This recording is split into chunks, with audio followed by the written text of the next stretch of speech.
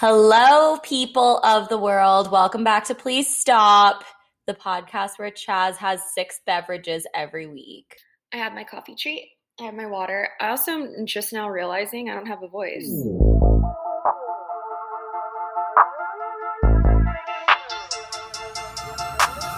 Please stop. You sound totally normal to me. Oh my God, you started this way to lead into your weekend story. No, I didn't. You really had this plan. You fully were like, I'm going to be like, oh my God, I don't have a voice because I had so much fun this weekend. No, wait till I haven't even told you what I did. I haven't spoken to anyone yesterday at all. I have not used my voice since Saturday. So I'm just now, you're the first person I'm audibly speaking to. You sound normal to me, but maybe you sound different in person. It feels very raspy for me, but no, I spent my weekend, part of it, with these like young frat boys doing like Stevie Nicks karaoke until like 2 a.m. Where were you doing karaoke? At one of their apartments. I was at a bar with my girlfriends, and then this group of guys, we all like congealed. And then we're like, let's go drink Bud Light and play music for hours and sing along. And that's what we did. And that's why I don't have a voice. Which song did you sing? Do you remember? A lot of Landslide, a lot of Lil Peep, Ghost Main, which is someone Megan introduced me to. He's like a modern day Marilyn Manson. Diverse group of artists. Okay. I also had a fun weekend. I don't understand what's going on in the world. I guess I do understand what's going on in the world. Everything is like opened back up in Texas. People can leave their houses now. And people just forgot how to keep their shit together. Like, I saw another person puke in public this weekend. It's inevitable. It was horrifying. It was so gross. We're going to have to get accustomed to a lot of public puking now that people are vaccinated and things are reopening. It's coming with the territory. So the way that it happened is like the crazy part. I went out with one of my friends on Friday night. We went to like this cute little bar district. Everything's outdoors in Austin, and it was beautiful out. So we went to like a couple of outdoor bars. We're sitting in the backyard at one of them at a table, and these 2 like guys come over. They were like very recently former frat guys. Like they had just graduated college. They come over. They were like, hey, what's up? Can we sit down with you? We were like, fine. I was kind of like taking my friend out because she like wants to meet guys. She's single. And I was like, great. I'm a great wing woman. I got this. You are the best wing woman. I'm such a good wing woman. So I was like, yeah, sure. Sit down. So they sit down. We start talking. They were like, let's do shots. I was like, okay, go get them.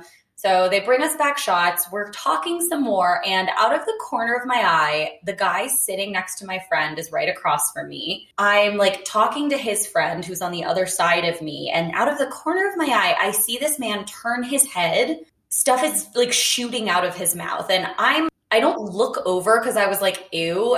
But like in my mind, I kind of blocked out that like this could be projectile vomit. I was just like, oh, he's probably spitting or something. And like, that's gross. But I was like, I don't want to look at it. And like, I'm just going to keep it moving. So I did not address it whatsoever. I was like, this train is going. So I was like, let's keep this conversation going. I will not address it. I can't even entertain this. And then like 20 minutes go by and he brings it up himself. And he was like, I just puked like 20 minutes ago. Did you see that? And I was like, yeah, I did. It was disgusting. Like, I was like, I was not going to talk about this, but like, what the fuck? Here we are. He literally turned his head away from her, sitting right next to her on the bench, turned his head in the opposite direction, projectile vomits this way. What? And then he kept talking, like just turned his head back and continued the conversation. That's called resilience. And I appreciate his honesty. I think I'm that way where anytime I do something that I find embarrassing or shameful, I have to bring it to everyone's attention. It was so gross. Yeah, it's disgusting. It was so gross and it was so casual. He's just in the middle of talking, goes blah, and keeps talking. Just doesn't even get up or go to the bathroom.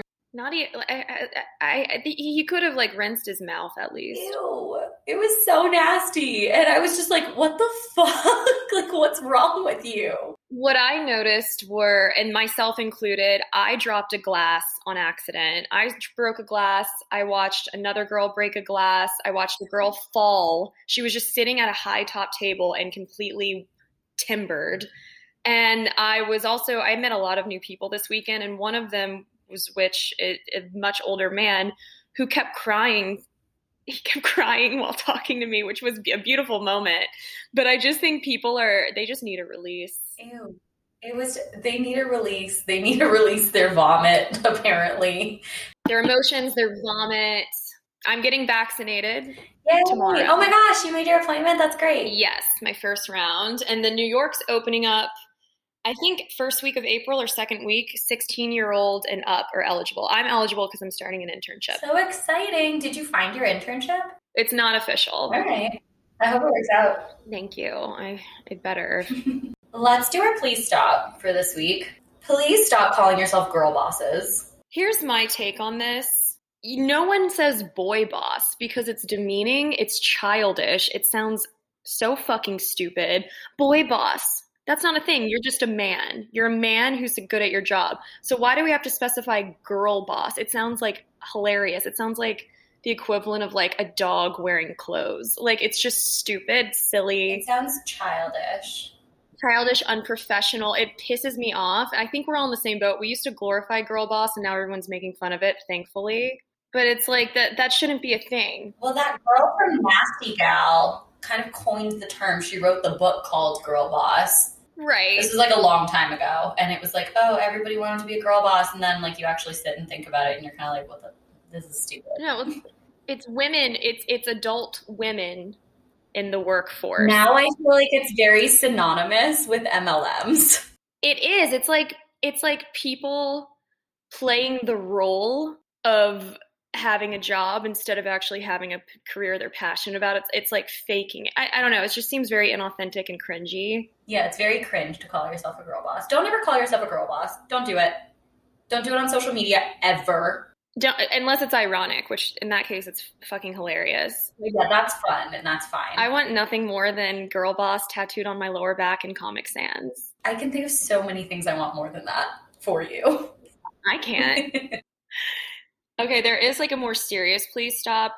So Katie and I subscribe to Skim, SKIMM. The Skim. If you've never heard of it before, it's a newsletter written by women that comes to your inbox every morning. It's awesome. It gives you like the important news headlines for the day. It's how I keep up with the news because it's just like quick little like 2-minute tidbits to read of the top news stories of the day. If you are busy and you don't have time to sit in front of CNN or CNBC every day to know what's going on in the world, this is a really quick and easy way to keep up with what's happening and be informed and stay intelligent. Well, on the topic of women in general, the Minnesota Supreme Court overturned a rape conviction, all because the quote-unquote victim, or the survivor, as I would rather refer to her, willingly was drinking alcohol before she was raped. She basically was drinking, she was blackout, and there wasn't evidence of whether or not she was date raped or not, like drugged,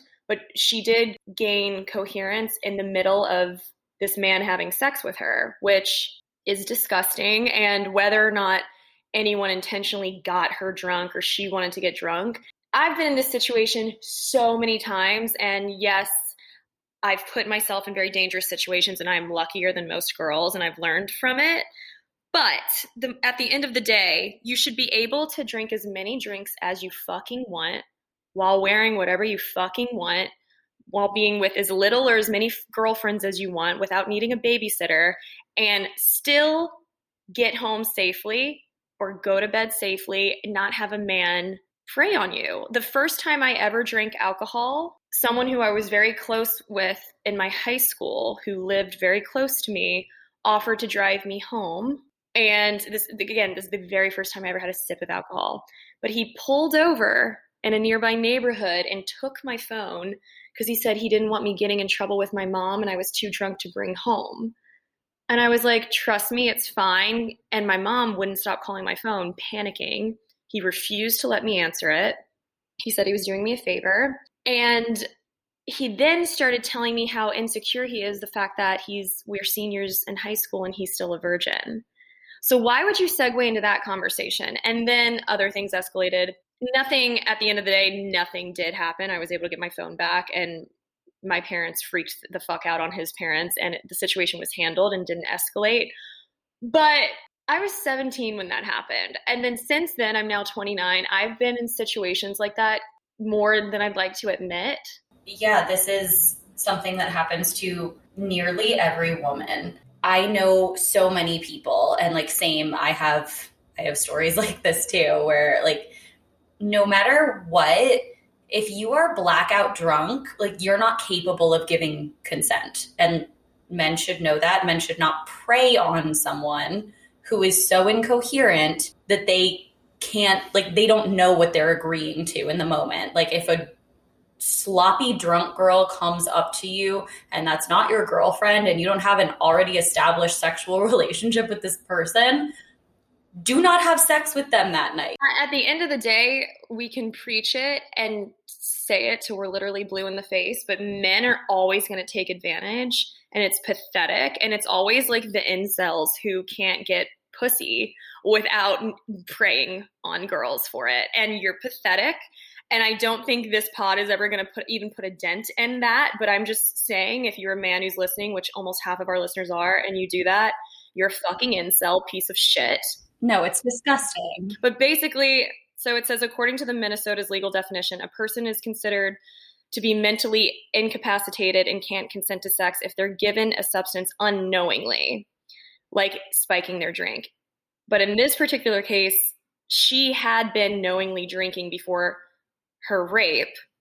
So the Supremes, they basically said we have to, consent to the legalities. Like the law states that she's not eligible. That is completely ridiculous. Yeah. And it also says it's not the only state with laws that don't protect survivors of sexual assault. 40 other states don't consider being willingly drunk as a barrier to consent. So at this point, it's almost like, where do you even go from there? Like, you know how paranoid I am about getting too drunk at this point in my life, and I'm so good at limiting myself, and that's because I don't like losing control, and I hate not remembering portions of the night, but it's also because I don't want to get taken advantage of by anyone. Totally. I mean, I think we all at this point in our lives, like when you grow up, you do realize what your limits are because of situations like this. Like, you realize sometimes that like situations get taken too far or you get taken advantage of. Like, I remember a time my friend and I, it was when I lived in New York City before I even met you.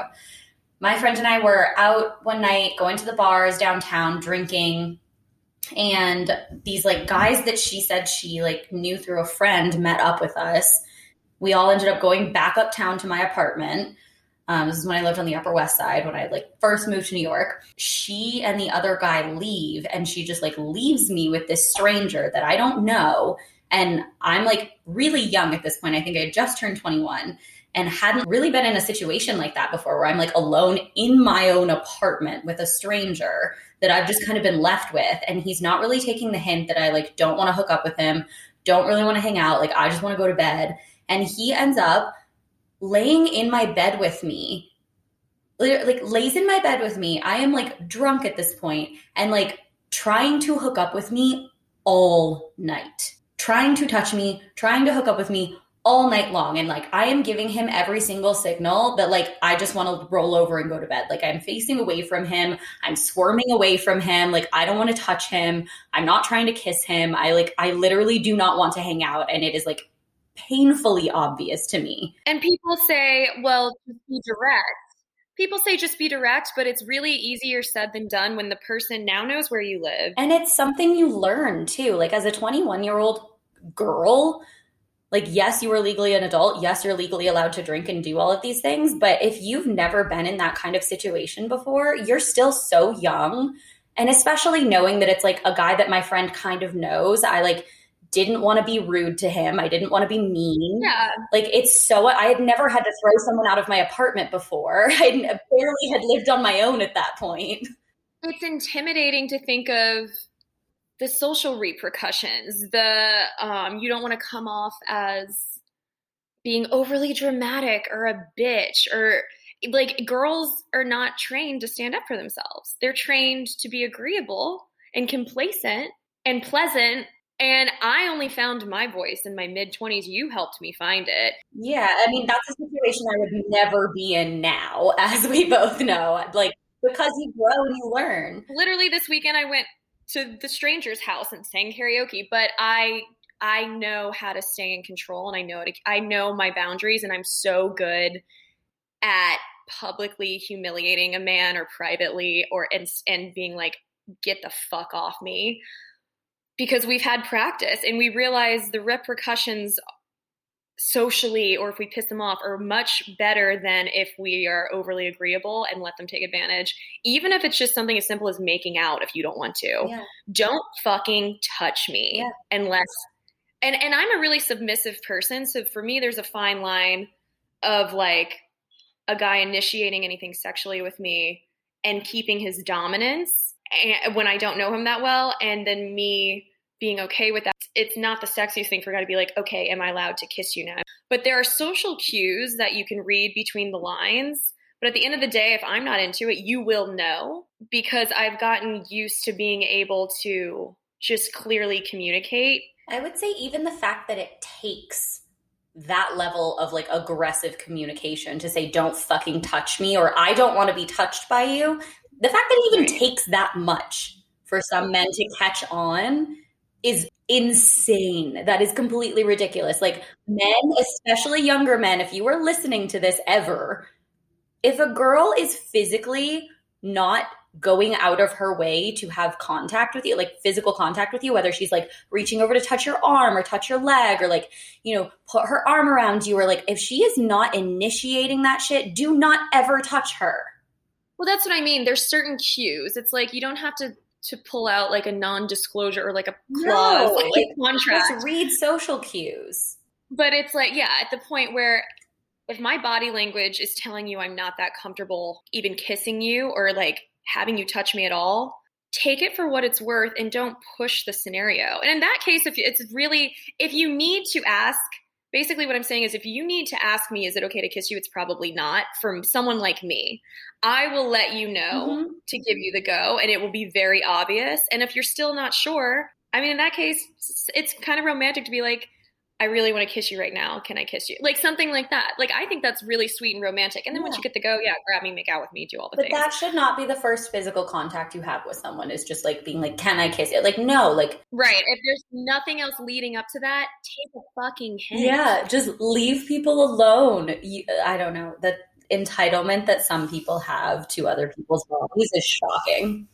It's entitlement mixed with like not wanting your ego bruised and not being able to fathom that you're really not as hot as you think you might be or wish you were. And that girls aren't as desperate as you also wish they might be. It's frustrating. Hopefully they change that law. No, that poor girl. That's awful. Right. But at least it's made news where we can bring attention to it. Speaking of men being violent towards women, I mean, this court case, this was like in the 90s, I think. But when I was living in England, my ex's mom was dating this guy, and they were really serious when I first lived there. And as the months went on, she expressed to me how she really wanted to break things off with him because he was changing. Like, they were engaged, and she was having so many doubts. And he got more and more agitated all the time and more weird. Like, he would like listen to me and my ex when we were in the bedroom, and like it make it known that he was always listening to us. And I was like, is he only doing this because he doesn't want us to make him uncomfortable if we're like, you know, being intimate, because we're a couple and it is so quiet in that area of England. You can hear a pin drop no matter where you're at. But I was like, why is he listening this hard? No, like, what an aggressive thing to make known. Not saying, like, again, it could have just been him being like, hey, be mindful, like, I can hear you. But also, it was so uncomfortable and inappropriate. He could have definitely gone about it a different way. His profile picture on Facebook was his cat eating a rabbit. Oh. Just to give you some background. So at this point in my life, I was vegan, or at least trying to be. And we lived next to a butcher. And this man, we'll call him... The butcher or the guy you were living with? The butcher. We'll call him the butcher because he worked at the butcher. Okay. So he worked at the butcher, and in order to like try to give back for they let me stay there, so I would help them out around the house. And I like doing dishes. So I was doing his dishes, and then my ex's mom was like, "Oh, Chaz, make sure you don't ruin those knives." And I was like, "What do you mean?" She was like, "His knives, like, don't ruin them. You have to like dry them carefully." And his knives, I'm not shitting you, literally like a foot long. No, they're butcher knives. Because they're butcher knives, Ew. which I'd never seen that. I'm not well versed in the world of butchering. So as a vegan, I'm like, ugh, whatever. And then like I would start my days, I would go on runs, and then like there would be butcher trucks with giant hogs, just carcasses hanging everywhere. And it was just the smell. It was a lot. And he would come home with blood all over him. Ew. And just remember his profile picture being the cat eating a live rat or a recently killed rabbit. Just weird. This is just weird. giving me very like American, like small town boys who were really into hunting vibes. But it was on another level. He had like these giant gauges. I don't know. It was very interesting. So I'm like, okay, I'll be careful with the knives. And she's like, yeah, we don't want him to slit our throats like he did his ex. And I was like, hold up, what? And I laugh, and she's like, no, I'm serious. I was like, oh. I already was wanting to go home and having doubts because of certain situations. I was just burnt out living in this little small town in England. I had been there like for 3 or 3.5 months at this point. So I'm like, hold up. Are you joking that he previously slit his ex's throat? He is a butcher. He does have a profile picture of a rabbit being eaten by his cat. He does have very big gauges. He's got gauges. That means he's a murderer. I'm joking. We don't judge based off of gauges. But, you know, everything combined, I was just like, this man's I've been living with him under the same roof for a while. Can you please elaborate? And she was like, well, you know, back in the 90s, she was like 10 or 15 years ago, like a while ago, he went to prison for 6 months for attempted murder because his girlfriend's throat was slit. But he was released 6 months later because they proved she did it to herself to frame him. And I'm like, look, we've all been dramatic at times. But just slit your own throat. That takes balls. Like, even as a girl, what? How do you prove it 6 months later in the 80s or 90s? It's like that staircase special on Netflix. Like, I don't know. I don't know what that is. Oh my gosh, it's this insane. I'll tell you about it later. You should definitely watch it. It's crazy. I love true crime things, but it's from the 90s, and they like found like a bunch of evidence way later because they keep all the evidence, and now that DNA testing and stuff exists, they can go back and re-examine it. But this was only re-examined 6 months later, and no offense to this town in England, but I don't think he was from like very rural. How does the evidence show 6 months later that she did it to herself? Like, that's a long time to have someone convicted of a crime in prison and then all of a sudden be like, oh, never mind. I don't know. So that raised some red flags. Do you think the butcher definitely slit his ex's throat?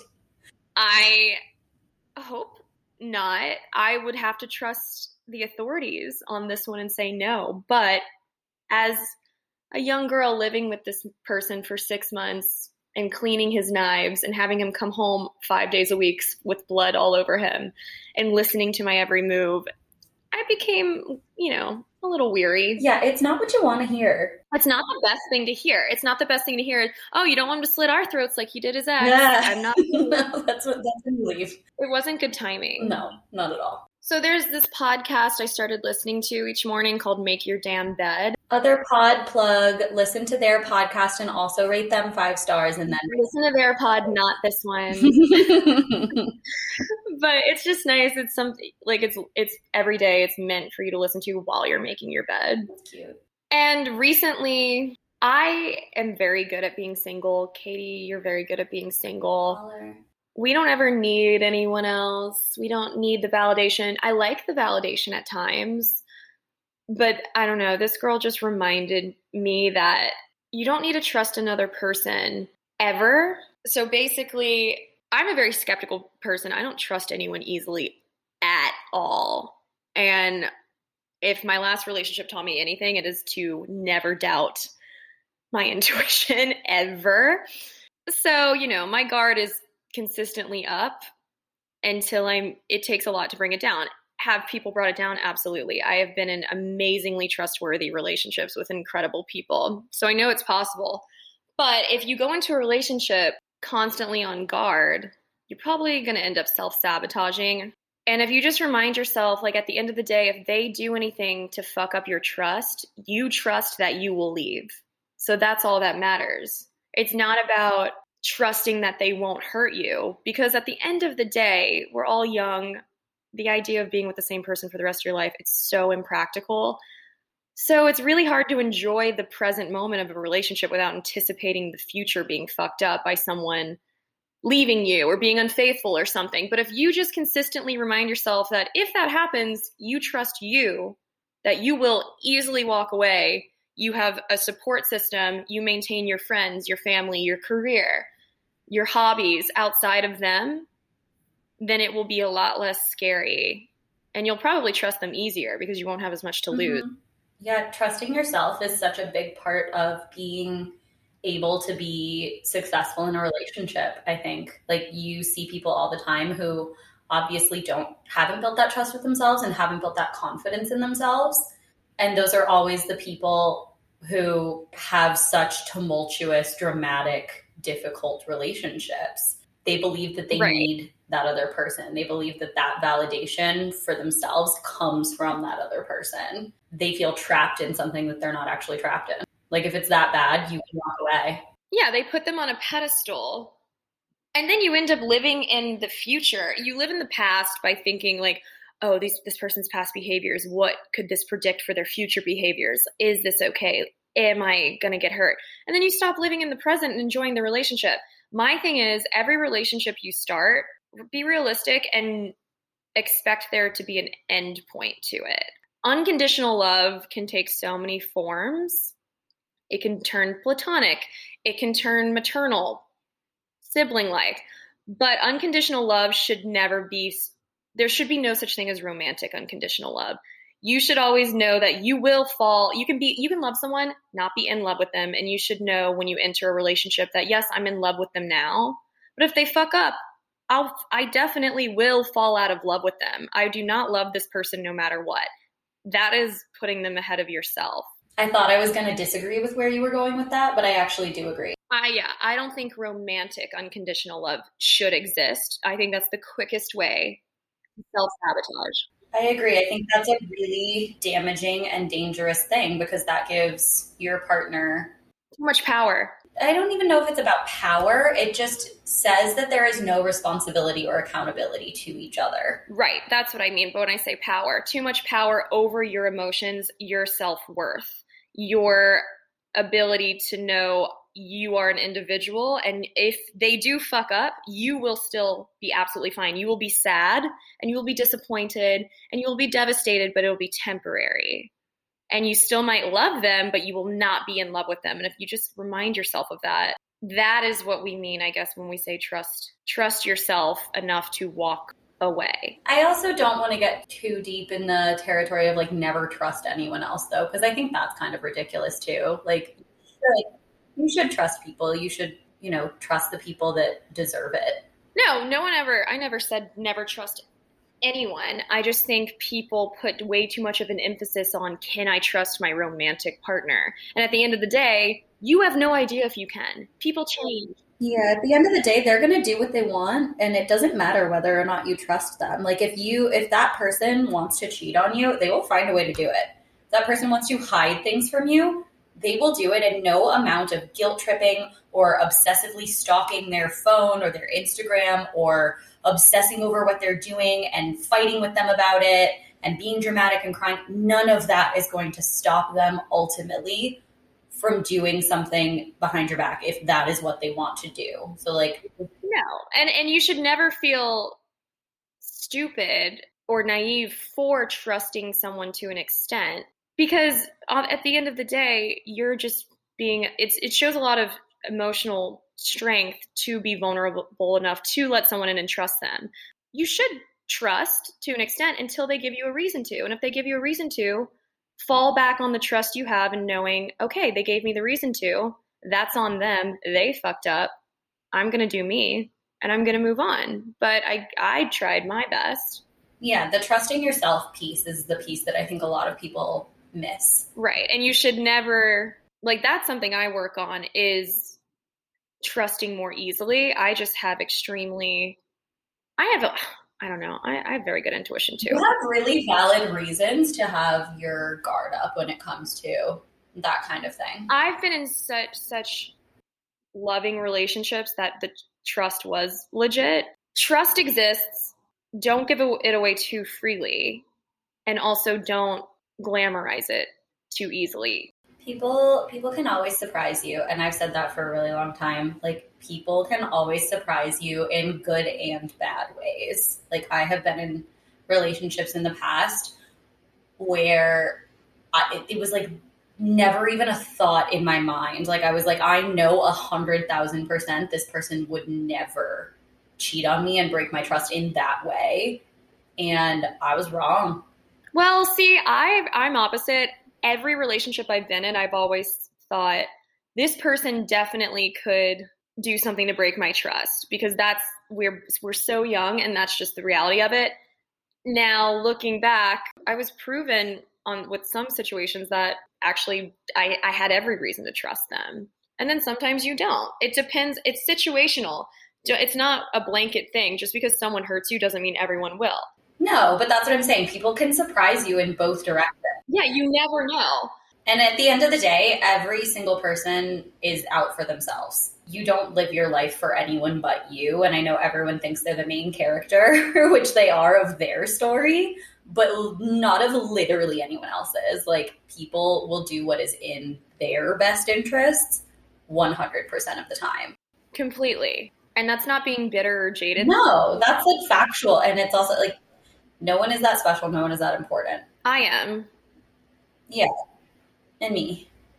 And you. But yeah, I don't know. I like her podcast. You should check it out. I'm going to listen to it this week because I make my bed every day. And I do like to listen to I really like listening to a podcast as soon as I wake up. It gets me out of bed. Well, it's also nice to start your day with a small sense of accomplishment. It just sets the precedent. You're talking about making your bed in general, or about, well, fine. Yeah, sure. I don't know. I make my bed every day. I always have. But I like, also because I live alone, I like listening to a podcast to wake up, because it's kind of like, this is sad. It's kind of like waking up with like a friend. Oh my gosh, that's why. Like when we have sleepovers, I'm like, oh yay, I get to talk to Chaz in the morning. So when I have a podcast, I'm like, yay, I get to listen to my friends. That's not at all sad, especially like being only children. I think we relate screens and like TV or radio to companionship because that's how we grew up. And I do the same. This is why my ex used to make fun of me for watching vlogs. And I was like, just don't think you get it. I like watching vlogs like on YouTube because it's almost like having a friend you follow their life and are invested in, like their breakups, when they move, their nighttime routine, their get ready for a date, like how the date went. Like you get to like listen to all this without having to put forth any emotional energy. Because as an only child, you grow up, a lot of your stimulation comes from the TV or books. Books for me. Because we grew up before a lot of the internet. So I just think that's why we do like podcasts. I also just don't like sitting in silence. It depends on the day for me. I really like a lot of the time when I'm in the car, I don't listen to anything at all. That's crazy. Yeah, I just drive with nothing, especially on my way to work. If I don't have like a podcast episode or something that's new, like I will many times drive in silence because I listen to music all day long at work, working at SoulCycle. Like it's such a part of what I do, like constant new music, constant exposure to radio and like what's popular and like all of this stuff. And it all changes so fast. And I get so sick of music so quickly because I just hear it constantly. Because if you think, people want to work out, they want to work out to like the hottest new song. So you just really get overplayed on all of it quickly. And so when I leave, I'm like, oh, it's so nice to just like not have anything on, which is why when I go running and stuff, like I don't bring a phone. I don't listen to music. I just run and listen to the nature and listen to the wind in the trees and try to like disconnect. That's my time to just not be on any device whatsoever. Cannot relate. I don't want to give my brain a chance to form any original thoughts, so I have to just keep. You haven't had an original thought. I've never had an original thought because I'm constantly listening to podcasts and music or the TV. And I will never have an original thought because I will not allow myself to sit in silence in order to. This entire podcast is actually plagiarized. Yeah, it's all made up. I mean, I'm reading the emails from the Skim. I am writing another podcast. I'm telling someone else's murder story. None of these are my original thoughts. I'm not capable of thinking. Well, that's the difference between me and Chaz, in case anyone was wondering. Katie can read and think, and I simply cannot. No, I was reading a lot before this, a lot of on more grief counseling things, but your self-help book. Just to cope, for my class. So going back to something that we talked about, I can't remember if it was last week or a couple of weeks ago, we were talking about therapy and how to make it more, accessible for people who wouldn't normally think that they could afford therapy or, wouldn't necessarily think they have the resources to consistently go to therapy. And you mentioned Psychology Today, which I had never heard of. So recently I came to the realization that there is so much about my life that I am not talking about at all, even to my friends or you or my parents, just because I feel like it's a burden for them, or I have been kind of burned by people that I really trusted and you have loved a lot. Yeah. I've been really hurt, and in my perception of it, it feels like abandonment, that I have kind of shut down on sharing a lot of my life with anyone. And I was okay, I do actually really want to talk about some of this stuff. And I'm scared now to share it with my friends because I've had friends walk away from me because of it. I have attacked said friends via text in your honor. You have. And I get really scared to share things. I don't take it personally. Katie has gone through the ringer with some relationships and friendships. When you lose support, this goes back to unconditional love. You can not agree with someone you love's actions. You could want to protect them. You can want the best for them. But at the end of the day, you need to also respect their decisions and realize this is an adult. This is not my child. This is a fully functioning woman. And if you have a friend in your life who you don't agree with what they're doing, if you love them, you don't have to jump from one extreme to the other of, I'm going to cut them off because I don't agree with what they're doing and I want the best for them. Or they're not agreeing with me, and that's the only way we can be friends if they do what I think they should do. You're not a professional. Back the fuck up. Stay in your lane. You also, if you don't agree with what your friend's doing and you are concerned for them and it's stressing you out, simply choose to not talk about that subject. Yeah, you can set a boundary. We have done that with each other before. And we have literally told each other, hey, I love you so much. I'm absolutely here for you if you really need me. But I don't want to talk about this specific thing. This is the point in the future where I am open to talking about it again. You can set boundaries with people in really loving and healthy ways that also support your own boundaries. Right. Now, also don't be the friend who is burdening your friends with extremely worrisome, stressful content that they did not sign up for. They are not therapists. That is when you should talk to a therapist. It's really not fair to put any level of toxicity on another person. It's not them being a bad friend. It's simply them protecting their own mental health and their energy levels. But at the same time, it goes both ways. Just because you don't agree with something, unless your friend is actively hurting themselves, then that's if you have a friend who is really spiraling and doing a bunch of drugs or doing something extremely dangerous, reach out to their family, reach out to some form of an intervention. It's not your responsibility to offer professional help to your friends or to be their life coach unless they're asking for it and you're willing. But even then, if you're not professionally trained, just go to brunch and chill and have a nice time. Let them vent within reason. Right. And there are so many other facets, or at least there should be, if these are good friends of yours, there should be so many other things that you have to talk about that are not whatever is upsetting them.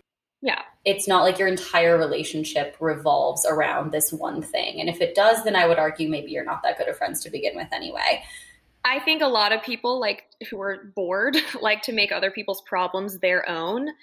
and they almost take it personally. I mean, I've had firsthand experience with this. Like, I can handle my issues so well. And I've had people in my life make my issues their own and be more affected by things that happened to me than I was. And I'm like, you need to get a life. And the second that you start making the decisions for your own happiness rather than the happiness of your friends, when you start to put your happiness first and that pisses your friends off, like that tells you that that's not that good of a friend. Sometimes I get being a friend and being frustrated because you want the best for your friend, but you need to learn when to cut the cord, and you're friends for a reason. Believe in them to make the right decisions for themselves and not make it about you. It's not your journey. And mind your own business. Stay in your lane. Exactly. Like I have friends who have had relationships that I completely disagree with, or that I don't like their partner, or they make decisions that I think are stupid, but like, it's not my business. It's really not my problem. Like who they sleep next to at night, who they go home to, who they hang out with when they're not with me,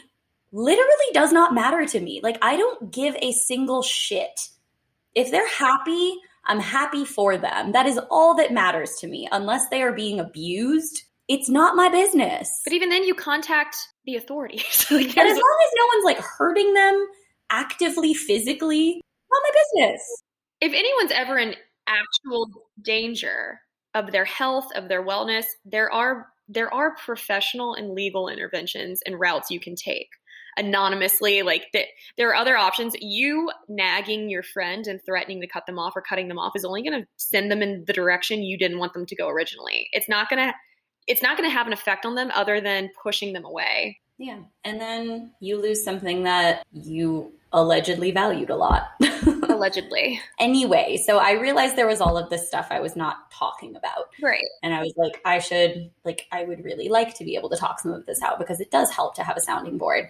And so I went to Psychology Today and I put in my little insurance information and it showed me a bunch of therapists in my area.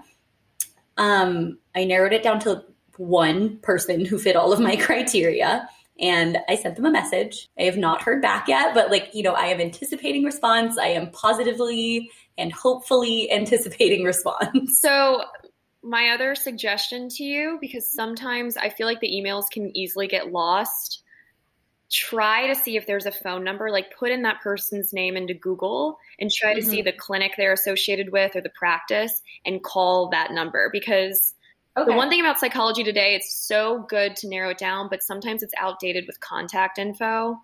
Okay. So keep that in mind because email is not the most effective. I actually set this wonderful girl I just became friends with. She is just lost her insurance. She's using it as well.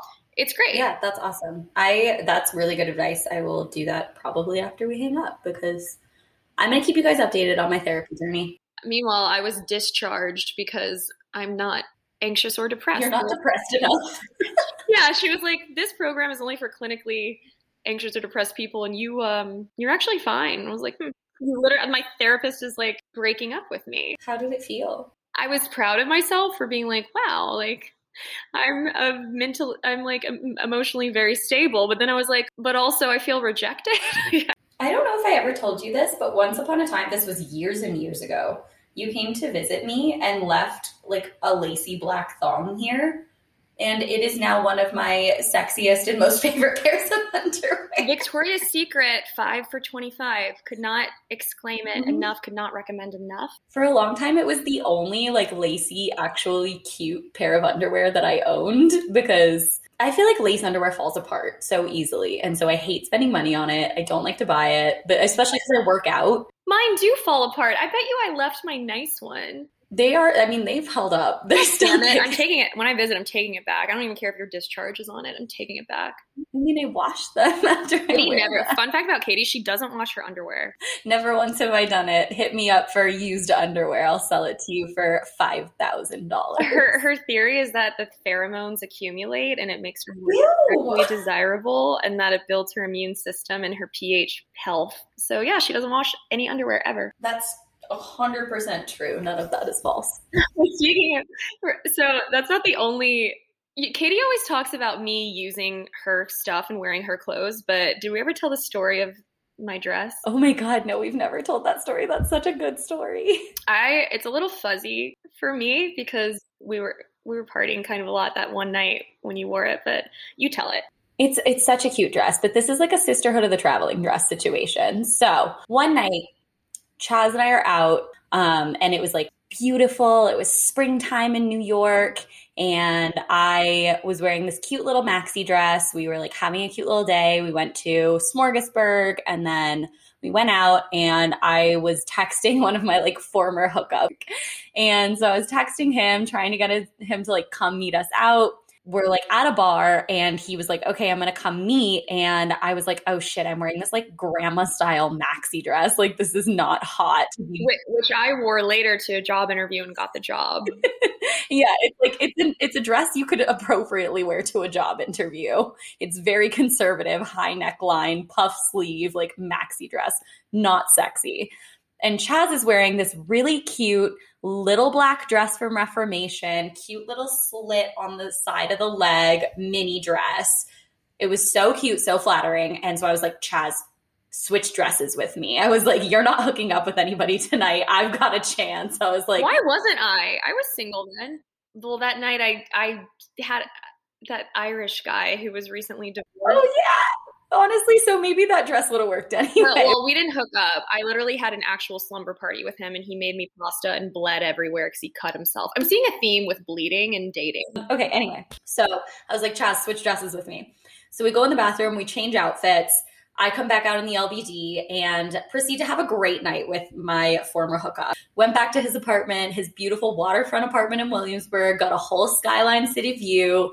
Definitely kept the dress on. But like this dress was like, it was like a magic dress. It was, and then I proceeded to wear it after I like had this wild night with him. I then didn't have any clothes left over, and we like had a whole day together. We like went to brunch, walked around Brooklyn. I think I met back up with Chaz later, still wearing her dress. Like I proceeded to wear the shit out of that dress for pretty much the next day and a half. Like I wore that dress 3 days in a row. I went to work the next day in your frumpy dress. Yeah. I was, oh God, that was a mess, but anyway. And so then we still hadn't exchanged dresses again because I had just worn this one for so long. And I was like, let me wash it. I'll give it back to you. One of my friends then starts going on some first dates, whatever. And she starts dating this guy. She really likes him. And she was like, yeah, I like don't have any outfits that I really like. Can I go through your closet? And I was like, girl, I got the dress for you. I was like, this is a magic dress. You should wear it. So then she put the dress on, went on a date with it, had an amazing time, got the hookup, and then brought the dress back, and then we give it back to Chaz, who has... I've continued to wear it. Continues to wear it, continues to have great success. So we should find out the style name and tell people what it is, because this dress is literal magic. Yeah. Men will want to sleep with you if you're wearing it, but you only need one. So for your whole friend group, just get one dress. You can all share it. It's fine. Honestly, we'll just start mailing out the dress. That's our big giveaway. It's actually a good idea.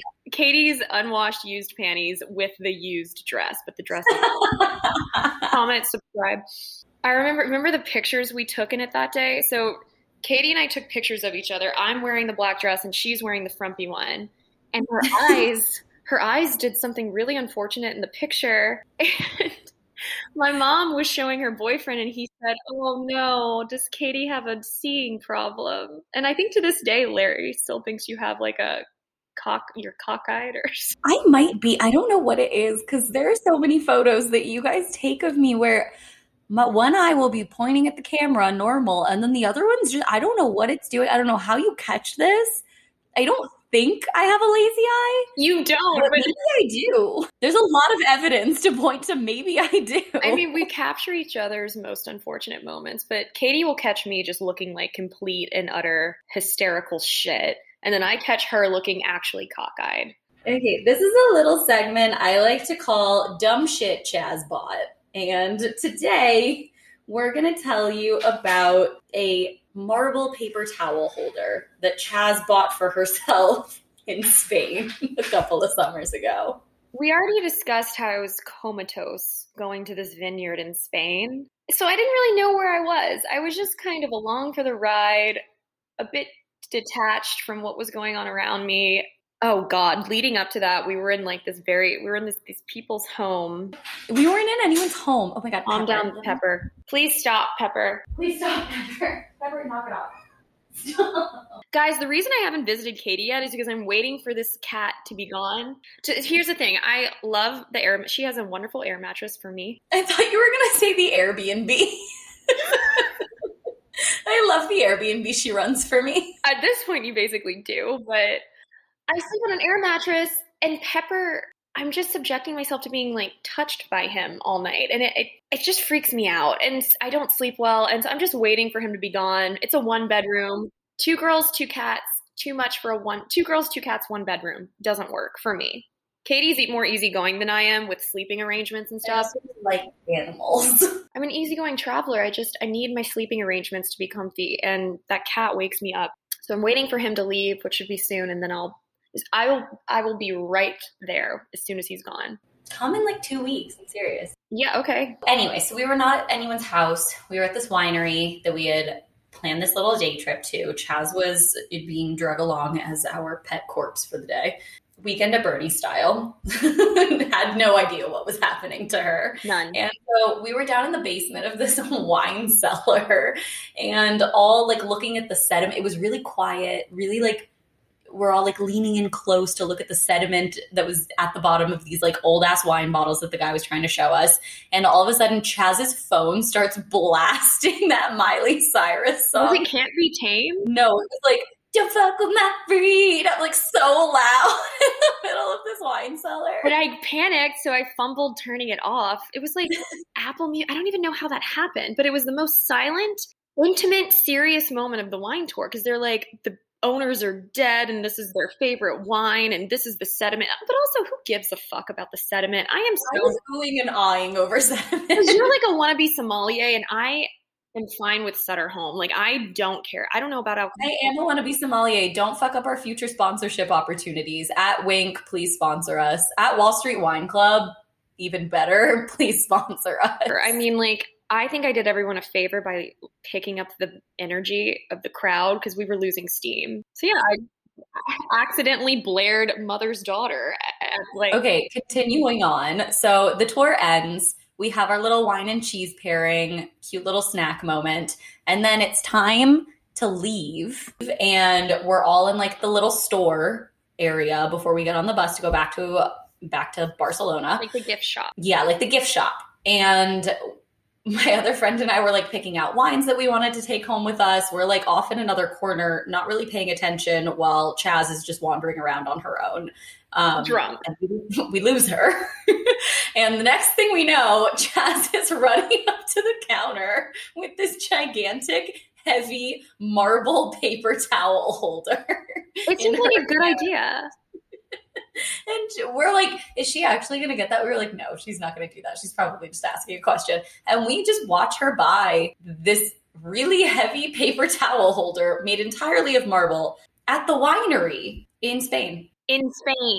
But the kicker is I'm all excited. I'm so proud of my future purchase. I'm like beaming, drunk out of my mind, holding this giant phallic. This thing weighs like 5 pounds. Yeah, and looks very phallic. And I'm just holding it. I'm like, Katie and our other friend were in line, which the line was very long. And they're like, what are you doing? And I was like, guys, I really just want to remember being here. And what better way to do it each time I dry my hands with a paper towel than to have a paper towel holder from Italy? And they're like, are you okay?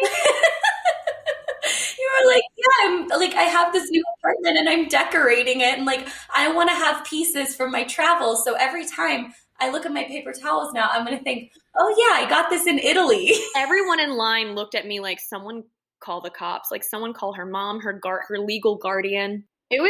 I don't think I even was able to come back from that moment. No, I mean, we even kind of like looked at you waiting for you to realize it on your own and you didn't. And we had to be like, Chaz, we're in Spain. Fully thought I was in Italy for a good 10 minutes probably. Completely forgot I was in a completely different country. I almost said continent.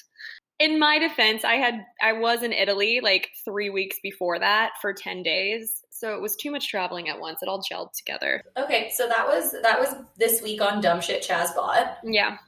We'll bring you a new segment at some point in the future. I'm sure very soon I'll have bought something else done. Should I do more singing? No, it was, okay, let me tell you what was so fucking weird.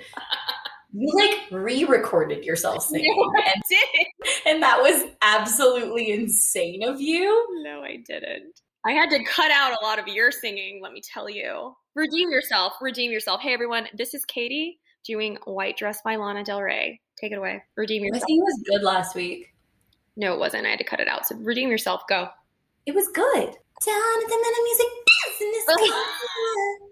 That was good. Oh, we might come out with merch. We might have some funny quotes we've said, or just it might say, please stop. I don't know. I just think it Who wouldn't want some like cute ass merch that says please stop on it? It's sassy. It's funny. You can use it when you're out, when you don't want men to fucking touch you. Yeah, they'll read your shirt and immediately they will stop. That's how we get this new law in Minnesota turned on merch. Yeah, we're going to run a giveaway for some of our merch, so stay tuned for that.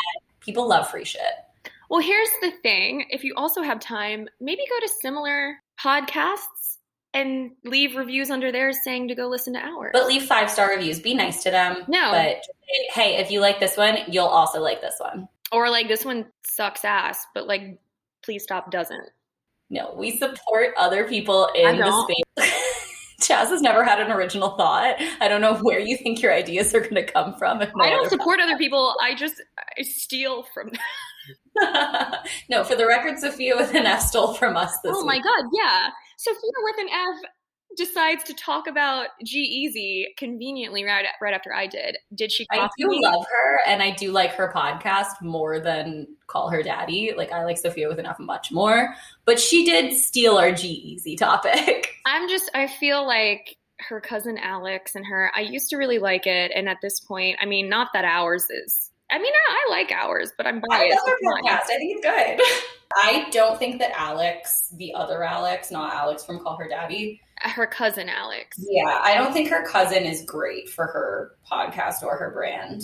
I like her much better when she's either solo or talking to someone actually interesting and relevant. I like her when she's solo because she's hilarious. I think she relies on the guests. It gets muddied and a little boring and monotonous. It's like we can only hear crazy sexcapades so many times where you hear one, you kind of hear them all. Yeah, and it loses its shock factor after a while. But I do like her. I think she's doing a great job with her podcast. Call Her Daddy sucks these days.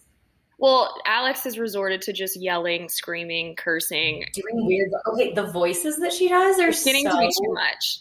It's so childish and like stupid. And I don't know. It's like a kid who like they do something funny one time and they make someone laugh and then they won't stop doing it. And then it's really annoying. That's so spot on. It is irritating. And she's so funny too. I just feel like I miss when they would just naturally talk. Yeah, they were really good together. All right, guys, it is ended and this is ended. Anyway, if you liked it, subscribe, tell your friends, leave a good review. Thanks for listening. Bye. Bye.